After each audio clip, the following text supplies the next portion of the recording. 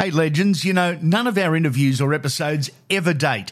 Ever. They are all timeless and ready for you for when you're ready to listen. Download the lot and rip in. Pertec has teamed up again with the sport's biggest stakeholders to create the third annual Ultimate Bathurst Experience, with all proceeds going straight to the Peter Duncan Neurosciences Research Unit at St Vincent's Hospital. The winner and their guest will be treated as super VIP guests at the Repco Bathurst 1000 in October this year, with a number of behind-the-scenes experiences, all part of the major prize. The prize is not being auctioned, it's being raffled, giving everyone the chance to be involved, with a limited number of tickets being offered at just $20 each. For a full list of prize inclusions and to buy your tickets for a chance to win this once-in-a-lifetime experience, visit ultimatemotorsportprize.com.au. A once-in-a-lifetime opportunity, all put together by the great team at Pertec.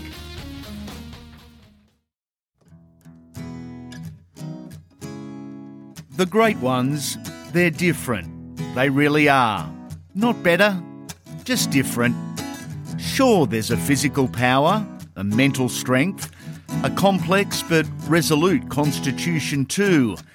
There's a whole lot more than just the measurables. That's something else, that intangible. It separates us from them. Welcome to the Legends series on Andy Raymond Unfiltered. So, who is the biggest and baddest of the lot? This guy, physically imposing, intimidating, tough, and could back it up with his hands. 15, 18 or 21 times he was sent off. No one's really sure. Certainly no one's going to argue. But as you're about to find out, he's also an absolute sweetheart of a man. But who is Big Jim Mills? Who is Jim Mills? Well, a boy that was born in Cardiff in South Wales. Well, I tell a lie, I was born in the Rhondda Valley, in a place called Aberdare, in the Rhondda Valley. My grandparent was a coal miner, where they all are up that way, But my father was from Cardiff and my mother was from Aberdare, so it was the war years, so they were still bombing Cardiff. So my mother took me to Aberdare to be born. And after I was born, after a couple of months, I was brought up in Cardiff from 2 or 3 months old, And that's where I grew up and went to school in Cardiff. And I used to play soccer as a goalkeeper. And at my school, we changed school, went to a school called Windsor Clive in Cardiff. And one of the teachers there was a Welsh international rugby union player, a man called Sid Judd. He scored the winning try against the All Blacks in 1953. And he scored the winning try for Cardiff. And then he played for Wales the following weekend and they beat the All Blacks again and he scored another try. So he was my teacher. Wow. And he pulled me up in the yard one day. I was only about 12. And he said, "Millsy, come here." So I went over. He said, "You're too big to play soccer." He said, "Play rugby." He said, I'll show you how to play rugby. I said, "What sort of game is that?" He said, "I'll show you." Anyhow, he got me playing rugby. And I got on and eventually I got a trial for Cardiff Schoolboys. I got into Cardiff Schoolboys side and then poor old Sid, before I left school, he died of leukemia. Oh. Terrible, 30-year-old. And that upset me a lot. But he'd arranged for me when I left school to join the Cardiff Club, the Cardiff Rugby Union Club. And I joined the Cardiff youth side with another player who you may remember, who played for Great Britain with me, Colin Dixon. Yes. And me and Colin played together. And then Colin, when he was 17, he went north to Halifax Rugby League. And I stayed on for a bit and I got into the Cardiff first team. And had a year there, and then Colin had recommended me to Rugby League, and the scouts had come down, and they made me a good offer, £4,000 in them days was a lot of money, yeah. And I signed for Halifax, the same as Colin. I was about 19 then. Over time, stories, they either get lost or they grow, and they grow greatly.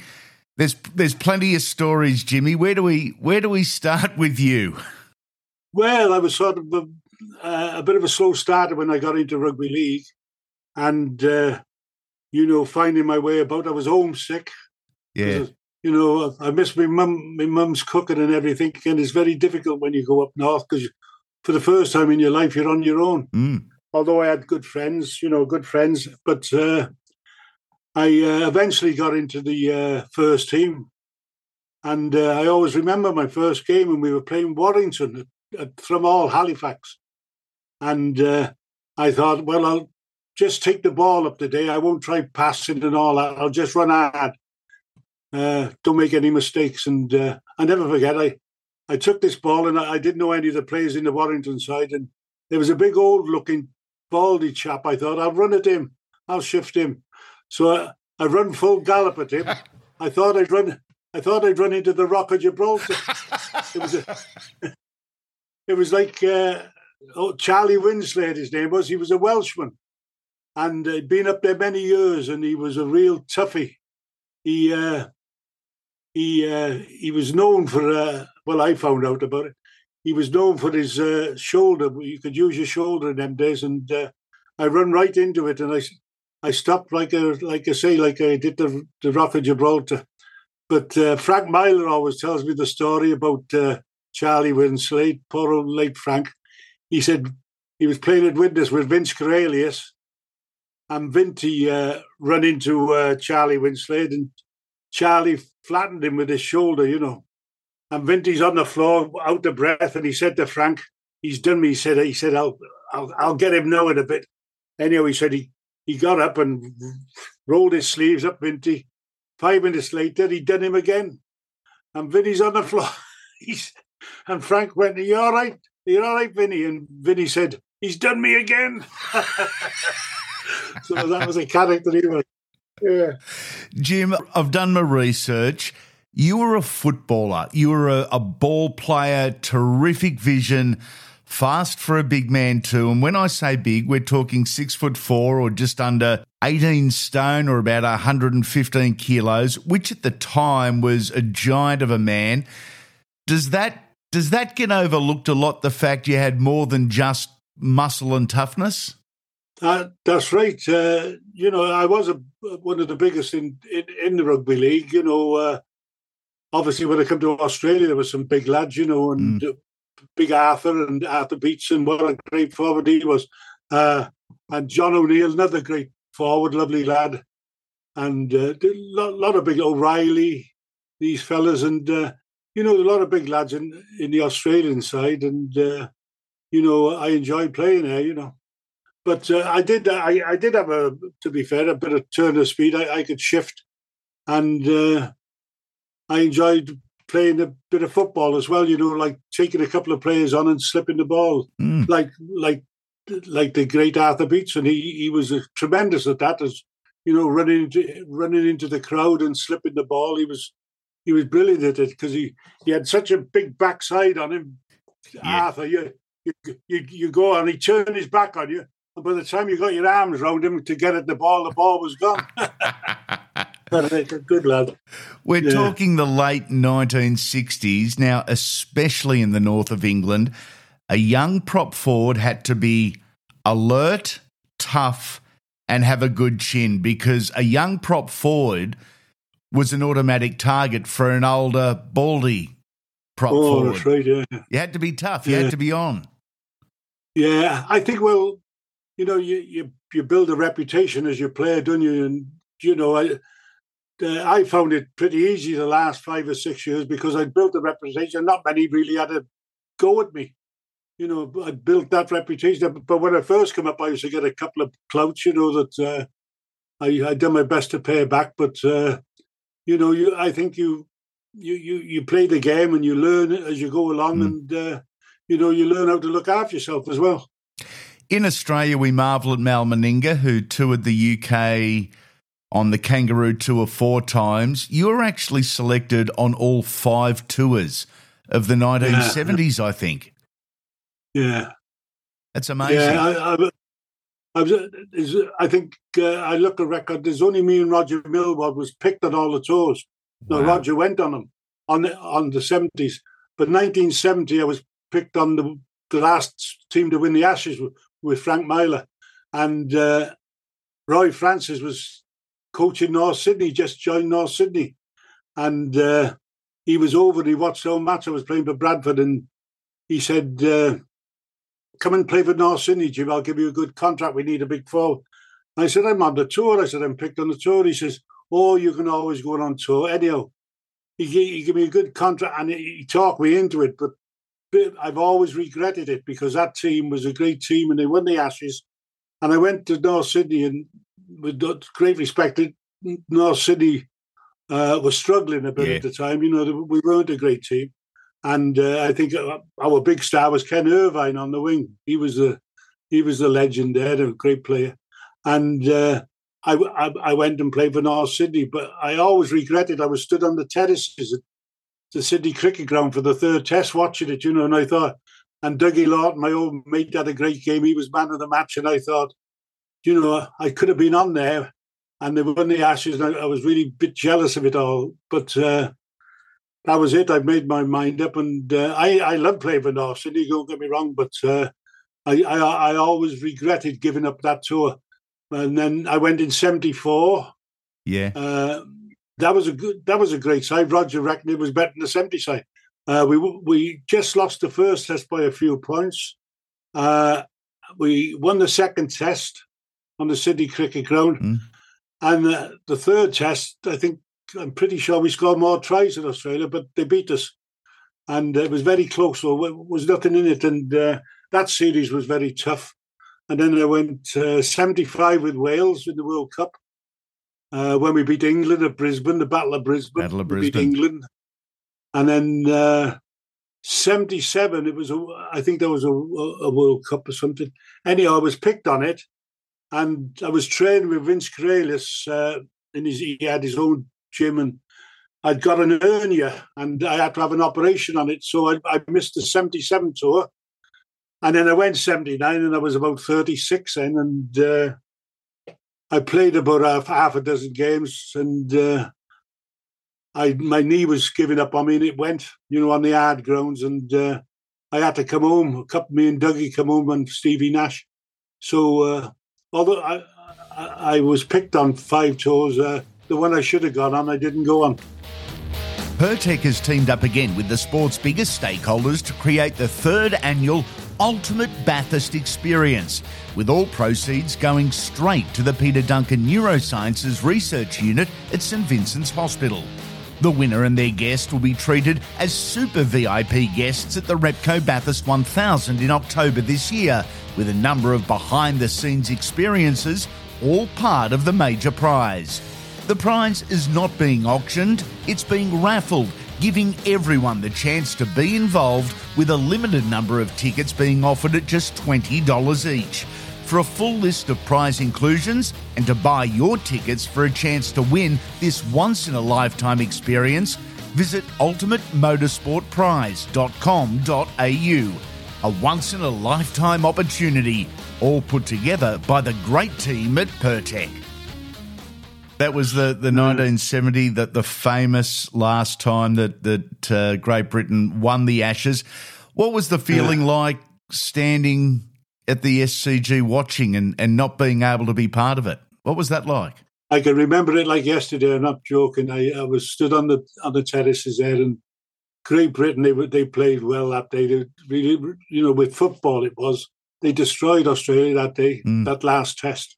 And you know, it was just a feeling of joy that they'd won the test series. But I really did feel sick that I'd given up that. That's when I realised what I'd given up, you know. Yeah. The Bears, as you said, they were struggling at the time. This is between 1970 and 1972. Did you enjoy your time in Sydney?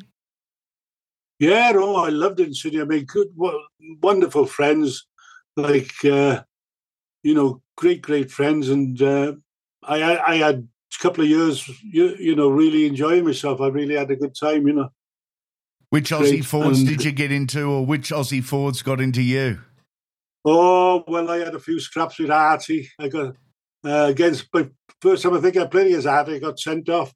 But I'd been cautioned for punching Artie, and then Davy Bolton, the Englishman, ran at me twice and stepped me twice, and made a bit of a fool of me, really. And anyhow, he did it the third time, and I shouldn't have done it, but I chopped him down, and I got sent off. So that was my first meeting with Big Arthur and things. But I had some great times there. You know, I always remember one particular story.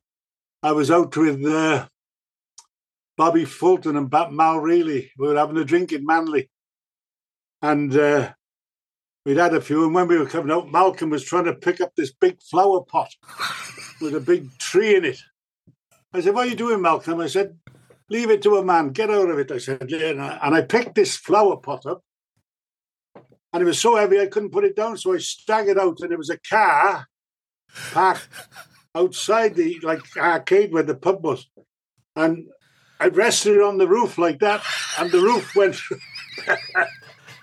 So anyhow, this chap had seen us, and he obviously knew who we were. And I got a phone call the next day from the chap who owned the car. He said, "Listen, Jim," he said, I know what's happened. He said, "But, you know, the car's damaged, and if you pay for it, it's all forgotten," you know. And I thought, well, that's very kind of him. So anyhow, I forget a few $100s each, and Bobby gave me a few $100, and Malcolm gave me a few $100, and I paid a few $100, and that's how we settled it. Oh, that is terrific. Mate, you mentioned Ken Irvine, obviously one of the all-time greats. What are your memories of Mongo? Oh, he was a wonderful player. And, you know, he had such longevity as well, you know, playing in the game. And he was the big star at North Sydney. And in them days, he scored some great tries, you know. The pace of him was unbelievable. Like, he was not in his heyday when I was there, but, you know, he was still tremendous.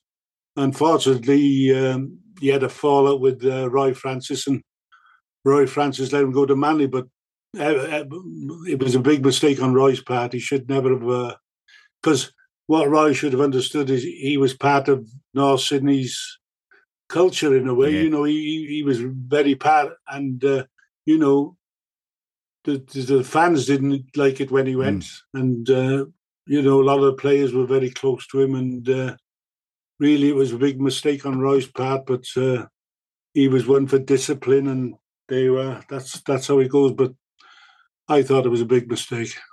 You mentioned 1970, you mentioned 1974, both Ashes series.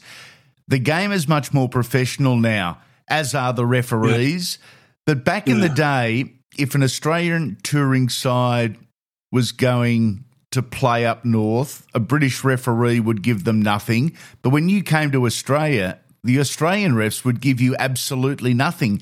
It's just how it was. Yeah, well, you do notice it. You know, you think you're playing a test match, and I won't mention any test matches, but you think he's give us all our penalties in our half and all their penalties in our half. You know, it's just impossible. And but I think British referees lent to us, and Australian referees lead to Australia. I think it's a natural thing in a way, but that's why you should always have independent referees, New Zealand or French or whatever. And I think they do now, don't they? They're usually neutral referees. Yeah. Well, it was a bad part of the game in them days, you know.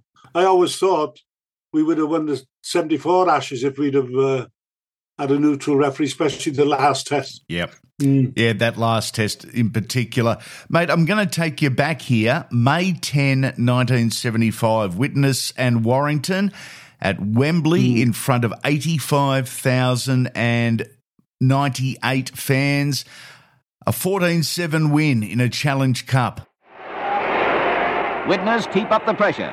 Lawton has it. To Hughes. Then Big Jim Mills collects, and he's over for a try. For the first time, Widnes are ahead. Does anything compare to that experience? Well, that was my first visit to Wembley, and Widnes. It was 10 years before they went there in '64 when Vince Corrales was captain. Well, Vince Corrales was our coach that day where we played Warrington, and the coach of Warrington was Alex Murphy, and they both had a record. They'd never lost at Wembley as a player or coach, so one of them was going to lose the record. Anyhow, Alex Murphy said he'd jump off this Runcorn Bridge, which divides Widnes and Runcorn. If we beat them, they were favourites. Anyhow, we won, and he never jumped off the bridge. We're still waiting for him to jump off the bridge. But Vince Corrales, he was great coach. He was a fitness fanatic, and I train in the week, and I'd go up his house most nights training. We'd be running through the fields, and we'd be on the weights and all that. And when I come home from Australia, I piled the weight on when I signed for Widnes. I was 22 stone, and Vinty got me down to just over 18 stone. So when I played at Wembley, I was just over 18 stone, and I was running. I could run all day long, and I scored our only try. Which beat them. I scored our only try, and Vinny was over the moon that night. We had a great night, and although we only won 14-7, we were much the better side. We should have won a couple of close tries that were called up, but we were much the better side that day. But that game is one of them that sticks in your mind. Obviously, my first Wembley, scoring the try. You'd win the Challenge Cup a second time with Widnes, but back to 1975, it was the World Series, which I guess was a prelude to what we now term the World Cup.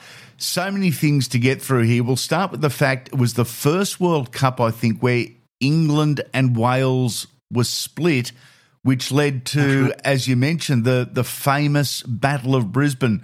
What stands out there? Well, I always remember when we played at Wembley against Warrington, the prop Dave Chisnell, with a couple of minutes to go, I was just holding onto the ball because we were winning and just playing the game out. And I got a whack and cut my lip there. And it was this Dave Chisnell, the prop. And the game was over. Next minute, the whistle went. But I thought, I won't forget that. So anyhow, the next time I met him was in the Wales-England game over in Brisbane. And it wasn't supposed to be a violent game, but Alex Murphy came on the TV over there, and he asked Alex Murphy, who was coach of England, what do you think of the Welsh team? And Alex Murphy, big mouth, said, well, he said, not one of them's good enough to be in the England team. Oh. So you couldn't say anything worse. The English lads were sick because he said it, because he just got our backs up, Anyhow, the first scrum, I remember Chisnell from Wembley, so I give him a wallop in the first scrum. Fisher knocked the hooker, Tony Fisher knocked Mick Morgan, the England hooker, out, so there was two bodies on the floor, first scrum. Anyhow, it just went on from there. It was a hard game. It was, poor old Mick Morgan, he got knocked out 3 times and got carried off, and they kept pushing him back on. And I said to Tony Fisher, Tony, don't hit him. I said, don't hit him again. I said, he don't know where he is. I said, his legs are gone, his eyes are gone. I said, just leave him there. He's doing us no harm. And Tony goes, all right. So anyhow, we went down to scrum. And I was just going away from the scrum, and I heard crack, and I looked, and he knocked him out again. Oh. I said, Tony, I told you not to hit him again. He said, I couldn't resist it. Oh, terrific. Terrific. Also, 1975, and it's something you don't like talking about, but it's something that you do get asked a lot, but there is a nice end to this story, was Wales, New Zealand and the John Greengrass incident. Last desperate bid by the Kiwis into injury time. Just taken by his collar, and this last grandstand bid by New Zealand is a brave one. It's a try by John Greengrass. I think he sent somebody off. Jim Mills has been sent off.